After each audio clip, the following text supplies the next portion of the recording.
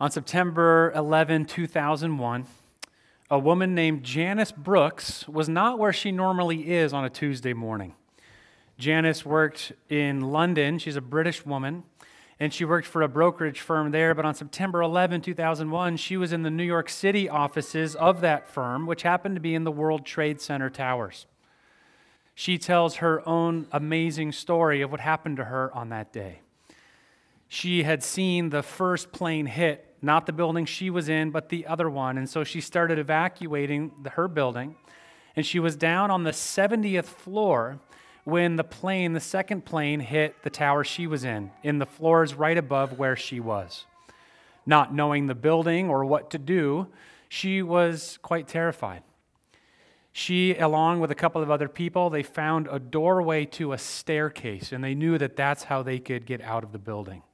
But the door to the staircase was completely blocked because there was debris that had fallen from the floors above.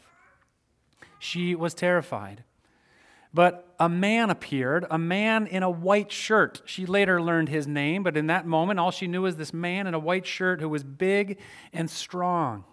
And he started pushing on the door that led to that staircase. And he was strong enough, and he pushed hard enough that he opened the door just a little bit so that he and Janice could squeeze their bodies through and walk down the staircase to safety. There's a lot more to Janice's story, but none of it would be possible if it wasn't for this man who appeared, this strong man in the white shirt who opened the door for her, the door of salvation for her. The reality is, the way the Bible describes our story as Christians is that our story is like Janice's. You see, Janice in that moment had certain death about to come down upon her. She didn't need the power of positive thinking in that moment. She needed a lowercase s Savior. She needed somebody to come in and do for her what she was incapable of doing for herself. That is the Christian story. And it's exactly what happened to the Israelites in Exodus chapter 14, when they had certain death coming down upon them in the form of the Egyptian army. And they had their backs to the Red Sea. They were helpless. They did not have in their own means the ability to save themselves. They needed the mighty hand of God to come down and open the pathway of salvation for them. According to the New Testament, this story is also our story. We are powerless to save ourselves, and we need salvation. The crossing of the Red Sea is a true story that really happened in history, but according to the New Testament, it's also a metaphor for the Christian life. That we do not have what it takes to save ourselves, but we need someone stronger than us to come from the outside and create a path of salvation for us.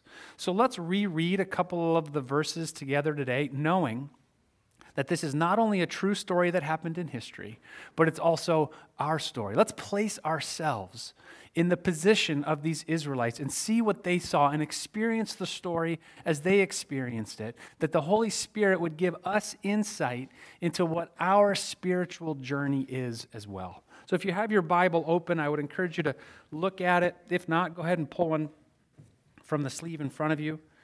We're going to look at verse 9 and 10 firstly. Those are not verses that Janice read. They happened just before the reading today. But I want us to see the predicament that the Israelites were in as a way of understanding the predicament that we are in outside of a Savior. Verse 9, Exodus 14, verse 9 says this: "The Egyptians pursued them, all Pharaoh's horses and chariots, and his horsemen and his army, and overtook them and camped at the sea by Pi-hahiroth in front of Baal-zephon. When Pharaoh drew near, the people of Israel lifted up their eyes, and behold, the Egyptians were marching after them, and they feared greatly. And the people of Israel cried out to the Lord." Can you picture it? the Israelites, men, women, and children, cattle, belongings. Basically, they're traipsing through the wilderness with their luggage. And the most powerful army in the world is coming down upon them. All of the strongest fighting men in Egypt coming against men, women, and children traveling in the Israelites. They lift up their eyes. I like the way the author of the Torah describes this. They lift up their eyes and they see their enemy before them. And what did they do? They did exactly what any one of us would have done. They feared greatly. They knew that they were between an impassable sea and a powerful army set on killing them. They knew there was no pathway out. They felt like Janice Brooks did on the 70th floor of the World Trade Center tower. There's no way out. And if we really think about this, what the New Testament says about this story, not just that it's a true story that happened to the Israelites many years ago, but that it's our story, we have to place ourselves in their position and we have to say, who am I in this story? How is this my story as well? And the reality is, Anne said it to the children this morning. It was beautiful the way she described it. She said, we don't have an army coming down, but we have our sin, and we are enslaved to sin. You know what the New Testament says about sin? It says the wages of sin, or the consequences of sin, is death. Death is coming our way because of our sin. This isn't something we like to think about very often. In fact, it's not something that's preached in very many pulpits anymore. The seriousness of sin, that sin brings death upon us. Is there anyone here who's powerful enough to overcome death? Didn't think so. We are powerless against this enemy, the enemy of our souls and the consequences of our sin. We're like the Israelites, those sitting ducks before the Red Sea. Like I said, not many people preach this these days. I recognized this a couple of weeks ago. I did a wedding here at the church, and the couple asked me, they said, just bring the gospel. Make sure you preach the gospel. Talk about sin and what happened on the cross. I said, no problem. I got that. They wanted to hear their wedding guests. They wanted their wedding guests to hear that.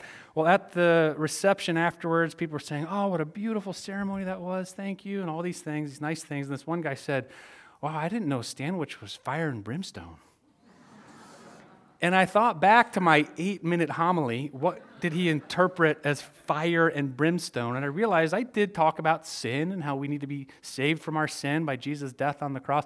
But to this person, it sounded like fire and brimstone because we don't normally preach this anymore across our country. It's not that talked about, the seriousness of sin, that the wages of sin is death, that according to the Bible, we are like these sitting duck Israelites because of our sin. That death is what we have earned by our sin. Now, what God didn't instruct Moses to tell the Israelites was, just get it together. Think positively. Find that inner courage, and then you can fight this enemy. God didn't say that to the Israelites.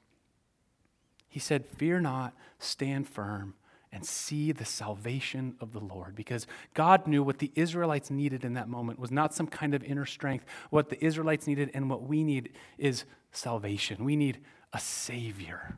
We need somebody stronger than we are to come in and make a path for us so that we can live. And that's exactly what God provided. Let's look at the story now in verse 21 to see. It says this, then Moses stretched out his hand over the sea, and the Lord drove the sea back by a strong east wind all night and made the sea dry land, and the waters were divided. And the people of Israel went into the midst of the sea on dry ground, the waters being a wall to them on their right hand and on their left. What the Israelites needed was a Savior. They needed the narrow door to be opened for them. And what did they do? They walked through it. God told them to not fear, to stand firm, and to see, or in other translations, watch. Watch the salvation of the Lord. And then verse 14 where it says, be silent, the Lord will fight for you. That's what he did for them. Now, I'm amazed at how often we look at a story like this and we focus not on the power of God, not on the saving action of God, but we focus on the action of the people. I've heard this taught and preached many times where it says they had to take that step of faith and walk out into that sea. Yeah, obviously, they walked through the Red Sea, but are we focusing on the wrong action here? Look at the action of God. He split the Red Sea. Sometimes we do this theologically. Sometimes we do this personally. We say, God's my Savior. And we say, but look at my actions. And we focus way too much on our actions. We forget the actions of God are the saving work here. We'd rather be, let me just say this personally. I'd rather be the guy in the white shirt in the World Trade Center, strong enough to open the door for Janice. I'd rather be him. But salvation speaking, I'm Janice. I'm the one who needs the Savior. But I focus often in my own personal theology on my own actions, and I miss the more powerful actions of God. Imagine with me, imagine a man falling off a cliff. There he is. He's right at the top there, and he's falling off 300 feet down. But suddenly there's another man at the top of the cliff, and he reaches in just the right time, and he grabs the guy's hand and pulls him up and sets him back atop the cliff. If you're that man who was falling and you've just been saved, what do you say to the one who just saved you? Thank you. Who are you? That was amazing. How silly would it be to instead say, hey, good job saving me. You grabbed onto my hand there, but look how beautiful my hand. If it wasn't for my hand, it's a nice hand that you grabbed onto, isn't it? Let's focus on my hand that you grabbed. No, we do this sometimes theologically. We say, Jesus saved me, and then we bring to God all the great things that we do to earn his salvation. Don't we do that sometimes? I do that sometimes. Let me just speak personally here. I do this. And why not, right? I have a lot of achievements I can point to. I've gone to a lot of good schools, and I've achieved opening the door to the next great school and getting the great degree. I've achieved a lot of things in my life, and I like to point to those and be very proud of myself. But whenever I do that in my prayer life, whenever I do that spiritually, I am missing the action of God, the saving action of God. It's him who opened that door for me, the door of salvation. It's God who split the Red Seas. Yeah, they walked through on dry ground. Good for them. That's the only option they had. I'm driving this point home really hard this morning because I'm preaching to myself. And I think there might be a couple more people in this room like me. We keep focusing on our own actions. God, aren't you proud of me? Look at my actions, and God all along is saying, behold my actions for you. He has made a way for us in the cross. In fact, I think the cross is written right into Exodus 14, and I want to show you why I think that. Some of you have studied Hebrew. I studied Hebrew in seminary, and one of the things you learn in Hebrew, this was written in Hebrew, by the way, one of the things you learn when you study Hebrew is there's no punctuation, there's no commas, there's no exclamation points. It's just this ancient language where in order to emphasize things, the Hebrew writers, they used a couple of things at their disposal, one of which was repetition. If they repeated a phrase, it was like putting an exclamation point on it. If they repeated it twice, it was like exclamation point and underline. There's a phrase in Exodus chapter 14 that's used 4 times. When that happens in the Bible, when something's repeated 4 times, it's like exclamation point, underline, highlighted with a big arrow pointing to it on the page. There's a phrase in here that I think points directly to the cross being our narrow door of salvation. And here's the phrase. Look with me in verse 16, Exodus 14, verse 16. God says to Moses, lift up your staff and stretch out your hand. Again in verse 21, then Moses stretched out his hand over the sea. In verse 26, again in verse 27, 4 times the same phrase is used as the seas are parting, as God's saving work is being done. There stands Moses, the servant of God, stretching out his hands. Is it possible that the Holy Spirit inspired the writer of Exodus to put that in there 4 times to say, look at this, don't miss this? He stretched out his hand here, here, here, and here in Exodus chapter 14 to show us that our path, our door of salvation is the cross. The wages of sin is death, but the gift of God is eternal life in Christ Jesus. He stretched out his hands. He parted the seas of salvation for us so that we wouldn't have to face the enemy of our souls. We wouldn't have to face the consequences of our sin because he took those consequences upon himself on the cross. That's our path of salvation. And it's all about him and his actions. We are not ones who achieve that. We are ones who receive that. So maybe you wonder, what is my role then? Doesn't God want me to have a job in the kingdom? Yes, he wants you to put on your full armor and he wants to use your gifting and all of that in the kingdom, but that all comes after we realize that the saving work that's done is done by him. He actually gives his people some commandments of what to do during the saving act. Verse 13, maybe you heard Janice read this. We do have a job in the saving act. Fear not. Stand firm. In other words, don't try to do this with your own activity. Stand firm. Be still. And watch. See. That's our job. And then in the next verse, he says, in verse 14, he says, the Lord will fight for you. You need only to be silent. They were probably screaming hysterically when they saw the army coming. And God, you ever do this as a parent to your kids? You're like, don't say anything more. This is a good word for me. I'm like, God, don't you want me to say something for my salvation? God says, you be silent. I'll fight for you. I'll do this saving work for you, Nathan. Church. Back in November, the Pivot Choir was here. And there was a phrase that they sang in one of their songs that's still with me now, and it illustrates my tension with a message like this. I don't know if you remember this. The Pivot guys were singing that song, I Am Redeemed. I am redeemed. You know that one? And there's a phrase, I was watching these guys, and they were just in their freedom. And they sang this phrase, I've been fighting a battle that's already been won. Remember that? I've been stuck in that moment ever since November. Because I realize I'm doing that. Sometimes when I'm trying to fight for my salvation, when I'm trying to show God what a good little Messiah I am. Why did you laugh at that? You've been listening to my wife. I've been fighting a battle that's already been won. I can't save myself. I can't save you, this church. I can't save my problems. What I need in all of my situations is not my inner strength, not my positive thinking.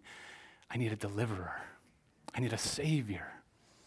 I want to pray like the Apostle Paul did. You know, the Apostle Paul has this amazing verse I want to show you.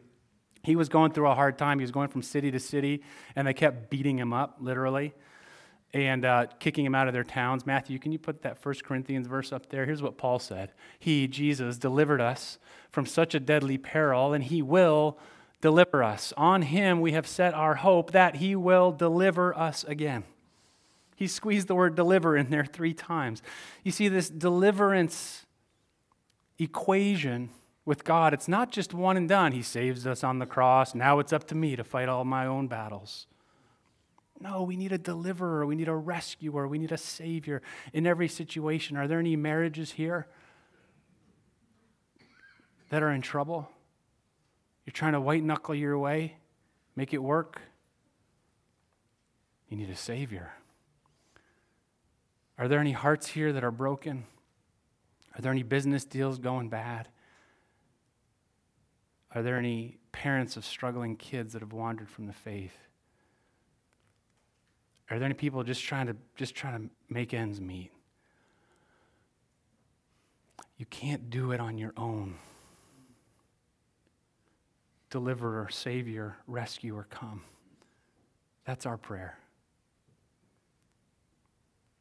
We have an enemy who is stronger than we can defeat. But we have a Savior who has made a path for us. Amen.